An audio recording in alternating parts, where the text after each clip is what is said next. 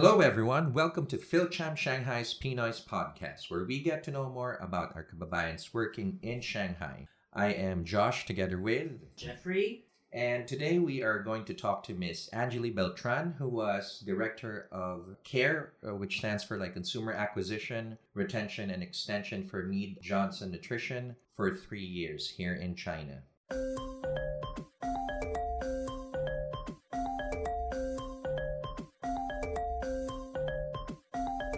So, let's start with the basic questions first. Miss Angeli, when did you move to Shanghai and reason?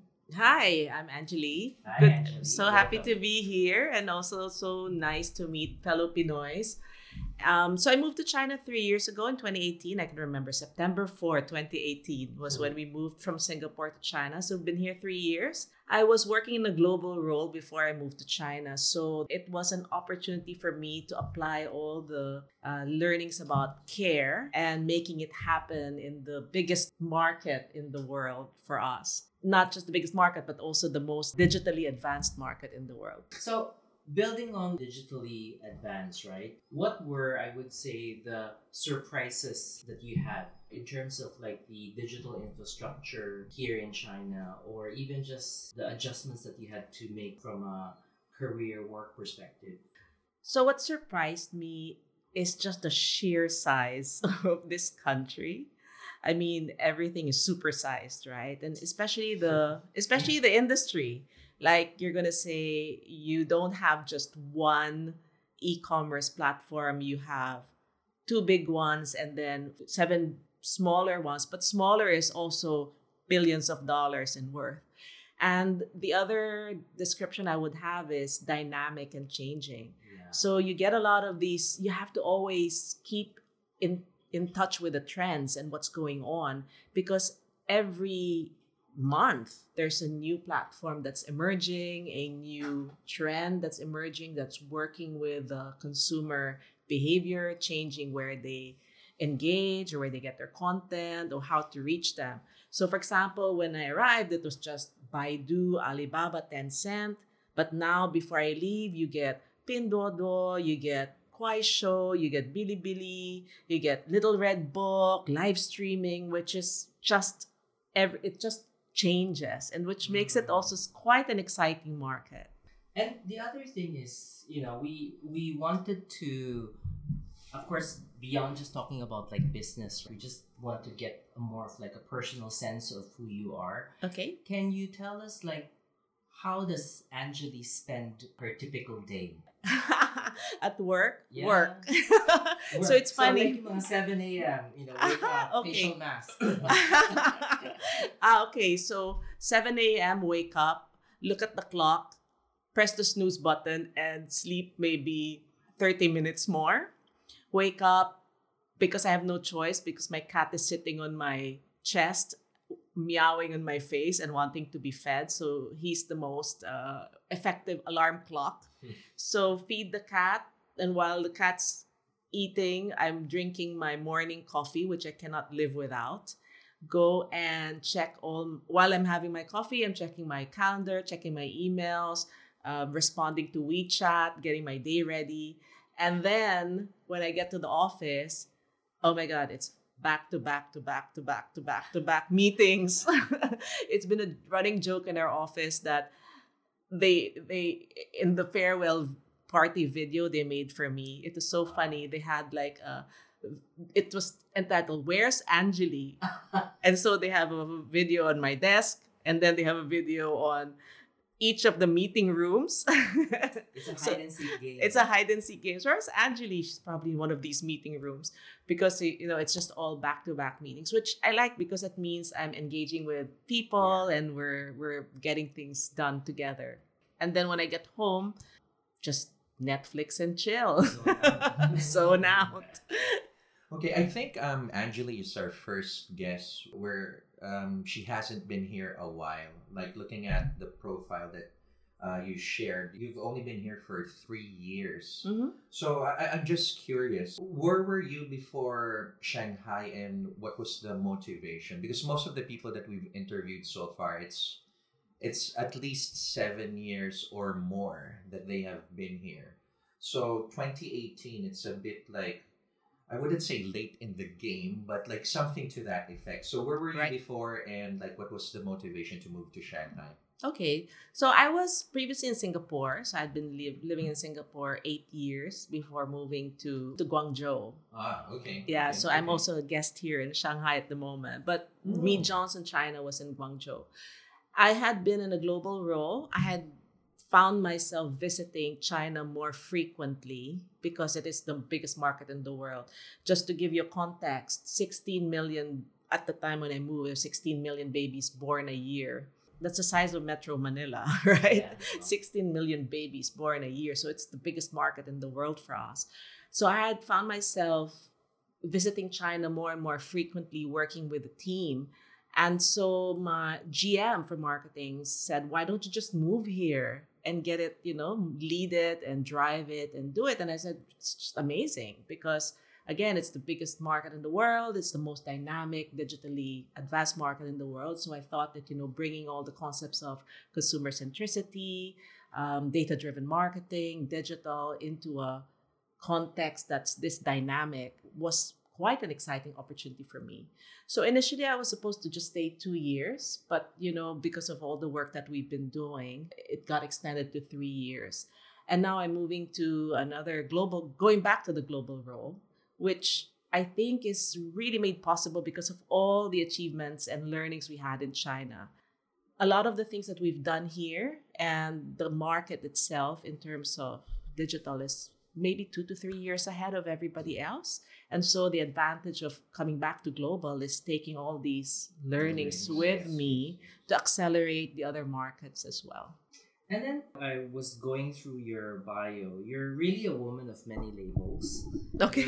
You're an entrepreneur, you're a Right. strategist, Right. right? And you're a corporate executive, right? Okay. And not a lot of people get to have all these different labels. What has been your guiding compass for your success, so to speak? Like, different roles, different stages. What has led you to where you are now? I think it's really all about people. Mm. You never achieve anything by yourself. There was a story that my husband shared with me that resonates with me until now. Yeah. He said that they did a test of the luckiest people in the world to see if luck was really true. And luckiest meaning, they had the best opportunities and they had led happy lives. What they found was they did this test among people. They left a $10 bill on the floor. Some people picked it up and kept it. Some people didn't even notice it.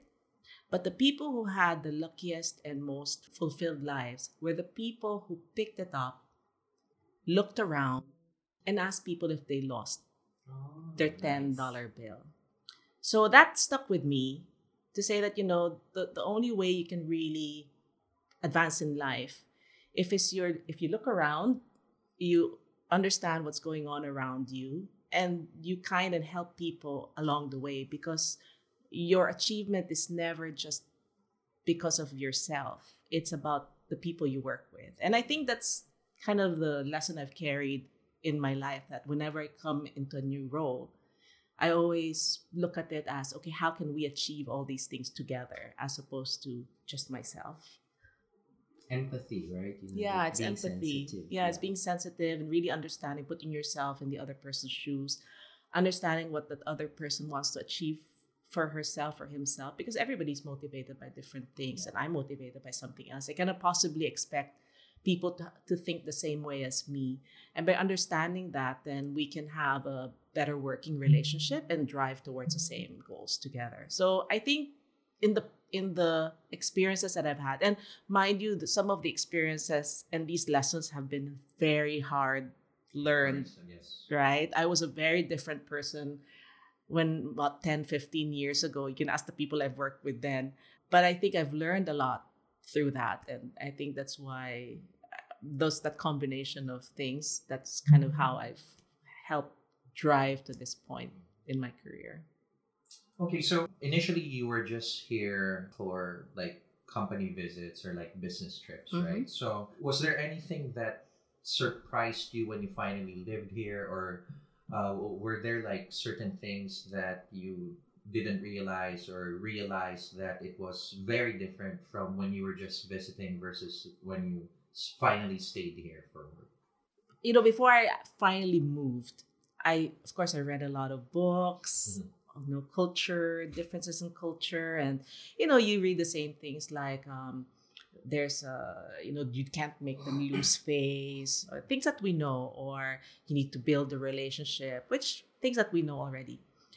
But I think what made me really surprised is people's bias for action here. So I found myself having to be careful between having a thought that I express versus giving a direction to my team. I remember the first time we were having our discussions on their projects, and I was just having a brain fart. I said, what if we do this and instead of that? And then the next day, he said, Angeli, we did it. This is what you did. I said, oh, no, I didn't. I didn't mean for you guys to do it. I was just thinking out loud. So there's such a bias for action here. Whatever you can do yesterday, you have to do it right away.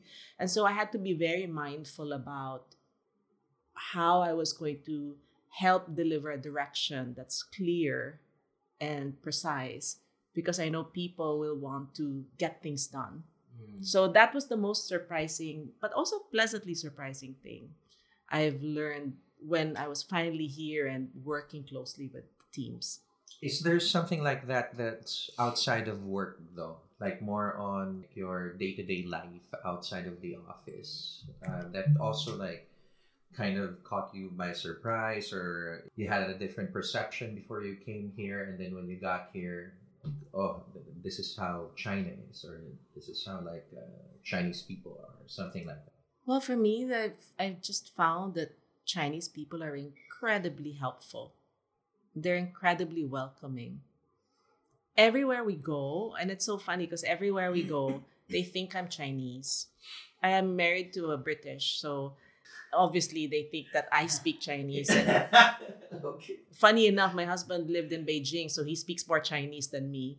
But, even if they don't understand what we say, they don't just shoo us away. They just make it a point to listen and try to help as much as they can. And when they finally realize they've helped, they're really happy to have helped, and I find that everywhere. We've traveled around China. We know because of COVID, we can't travel outside, but it was a great opportunity to also travel around. And everywhere you go, people are incredibly kind and helpful. And the language is never a barrier for that helpfulness. And then, Angeli, I'll shift a bit. You've been actually an entrepreneur before the word entrepreneur was hot. Really? Yeah, Okay. right? Very early, you've actually built and sold your first strategic agency, your strategy agency to Dentsu. Can you share with us like your journey from like building this business to the point of selling it? Like what were the lessons that you learned? Okay, so that's my first question. So I'll let you answer that first, and then meron pa siyang follow-up question doon. Okay, so just as a background, so I was in Ogilvy. Yeah. And I had a college friend who built an agency called Indio. And Indio was a graphic design agency, working closely with P&G, doing a lot of the, I think I know the founder too. Paul Santos. Yes. Yes, so The Paul husband of Christine. Yeah, Oh husband my of God, Christine. okay. So we've just been chatting about how small this world This is. is a new A new one. Uncle, yeah. Okay, there you go. So Okay. Paul Santos was my classmate in Ateneo. Okay. So we were both in ME. And he set up Indio, which is a graphic design agency, after he left P&G. And I was in Ogilvy 1 direct. I was in Ogilvy 1. And there were very few agencies specializing in digital, direct marketing. I've been corrected that during that time, digital was not alive yet. So that kind of tells you what age I am. It was still direct marketing. You're but not alone. Yes, kindred spirits, like we said. Same generation. Yes. So at that time, there were very few agencies doing direct marketing, but I knew it was where things were going. Yeah, so because data was becoming more important, and the science of database marketing was becoming more important in other markets as well. And I knew that because I was an Ogilvy one. So I joined them, and we decided to pivot and change the model to direct marketing. And I think we persisted in that because we believed in the vision that it's going to be the future. It wasn't easy, but we had to make choices on the right kind of people to bring in, the right kind of clients to bring in that will allow us to deliver our vision, and partner closely with the clients to deliver a new service that would help make them competitive. So I think what made it work really well for us is because we were smaller, we were also more aggressive. And we also saw some gaps in the industry that we could fill ourselves that was different to what the 4A's agencies were offering at that time. So much so that we had been getting the attention because we were beating the 4A's in pitches. And, literally saying, sino ba itong mga Indio na to? Which for us was pride, right? Yeah. Sino ba itong mga Indio na to? Kasi Indio was, it's a derogatory term, right? But no India. But we wanted to, the vision that was driving the companies, we wanted to change what Indio meant to be Los Indios Bravos, or, we're proud to be Indio. That's why when people say, sino ba itong mga Indio na to? I say, yes, we've made it. Finally. No, we were really beating the agencies in pitches, like the big ones. And so that allowed us to grow and get the attention of the 4A's and said, look, you have services that we don't have. Would you want to partner with us? And we decided to go with Dentsu because they were, I guess, among all those, the one that wanted to partner for growth as opposed to an acquisition. And that's why we decided to partner with Dentsu, which was they were true to their promise. We really grew the business in Philippines. And that's why I ended up moving to Singapore, because they wanted me to help the other countries build a similar model. And at that time, it was already digital. Okay, so it's expanded into digital as well. So that's the story of that. So my follow-up is, of course, you're a business owner, right? And, for most people, the cliche is you want to be your own boss, right? And then what sort of triggered and made you go back to a corporate path away from your business?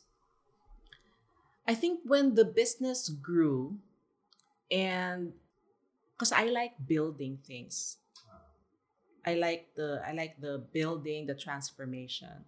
So when the business got to a point where it was big enough that I can hand it over to someone, I was looking for a different transformation role where I can build something new. And true enough, when I moved to Singapore with Dentsu, the remit was to transform the organization and build the organization to be ready for digital, right? Because a lot of the clients were looking for digital services. Dentsu in Singapore and Asia at the time were a bit behind.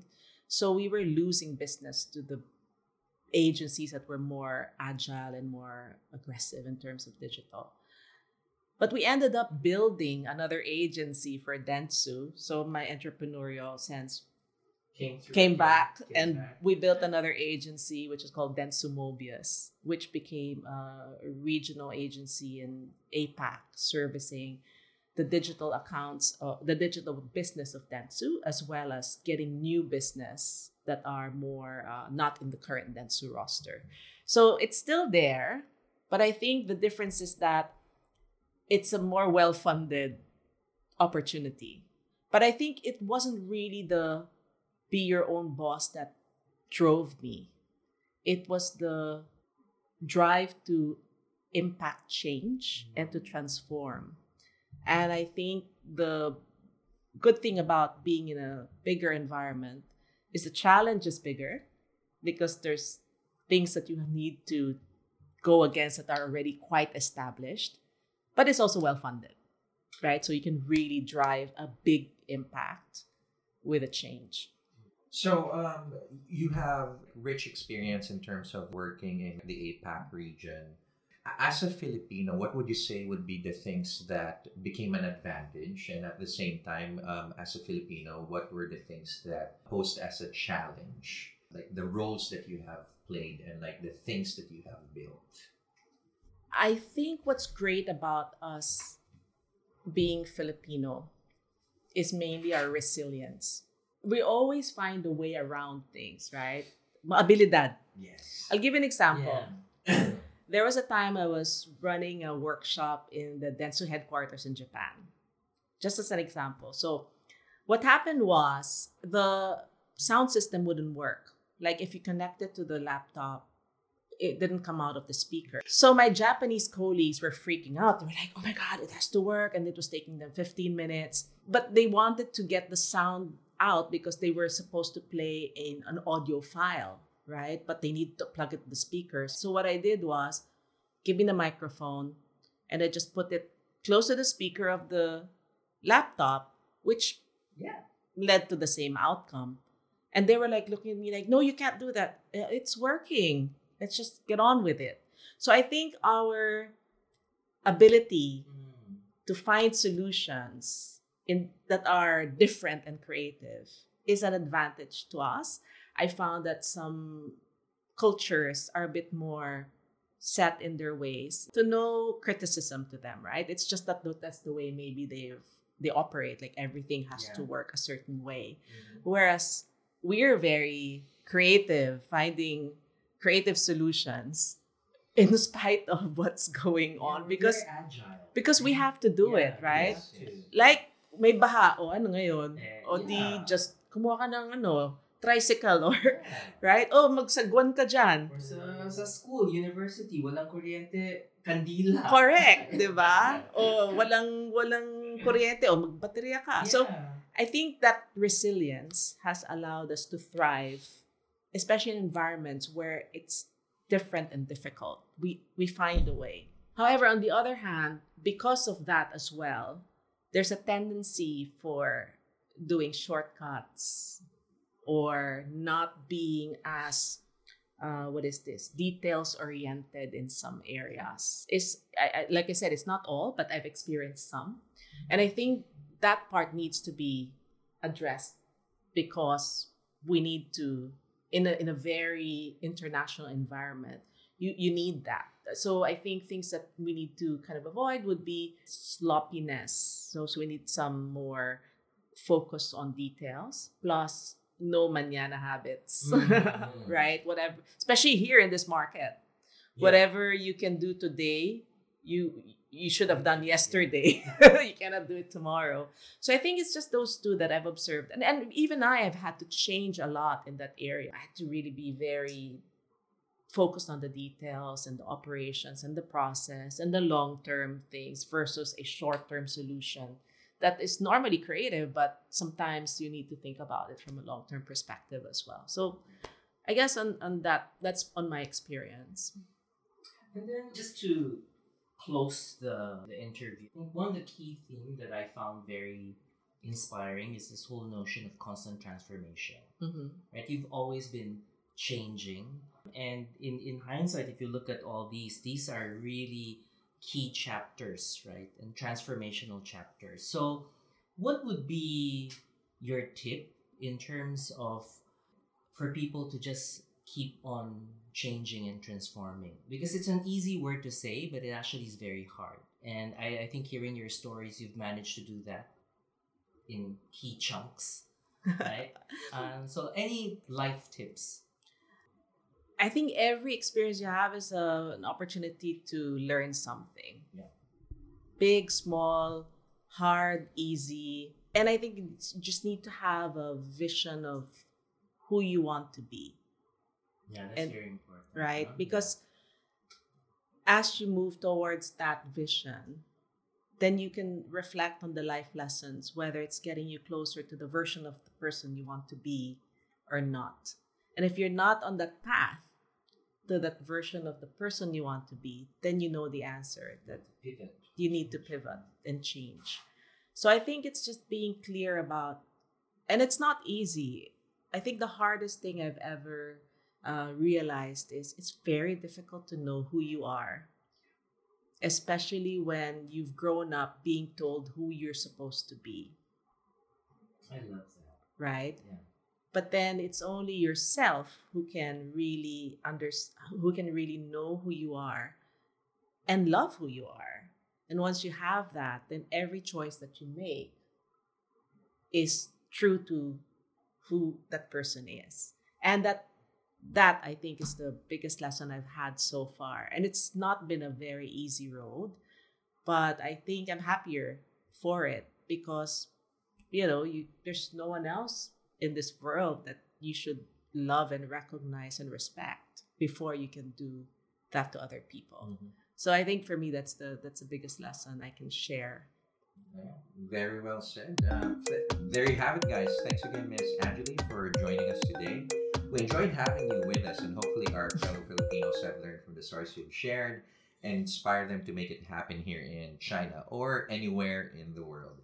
So before we let you go, is there anything that you would like to share, like to promote or to like plug about something that you're doing or charity or something Your like that? Instagram or your channel, your Do you need YouTube more channel. Do you need more likes and subscribes? Well, being the true Reckitt person, buy our brands. Very good brands. Yeah, they're very good brands. So please buy our brands. If you're a mom, please buy our products. But no, seriously, nothing much. Just thank you very much for inviting me. It's been a pleasure. It was I really enjoyed it. And I hope that I was able to share. And I'd love to hear as well from, the other speakers. So I'll be tuning in. Okay. Thank you so much. For our listeners, if you would like to know more about PhilCham Shanghai and how to join, you can follow our official WeChat account, PhilCham space SH, or visit our website, www.philcham.org. So before we say goodbye, we'd like to thank Oasis for this space. Join us again next time on PNOISE, where we get to know more about our kababayans working and living in Shanghai. And just to end this podcast, I want to just reiterate what Angeli said. To transform yourself starts with loving yourself. So signing off, maraming salamat po.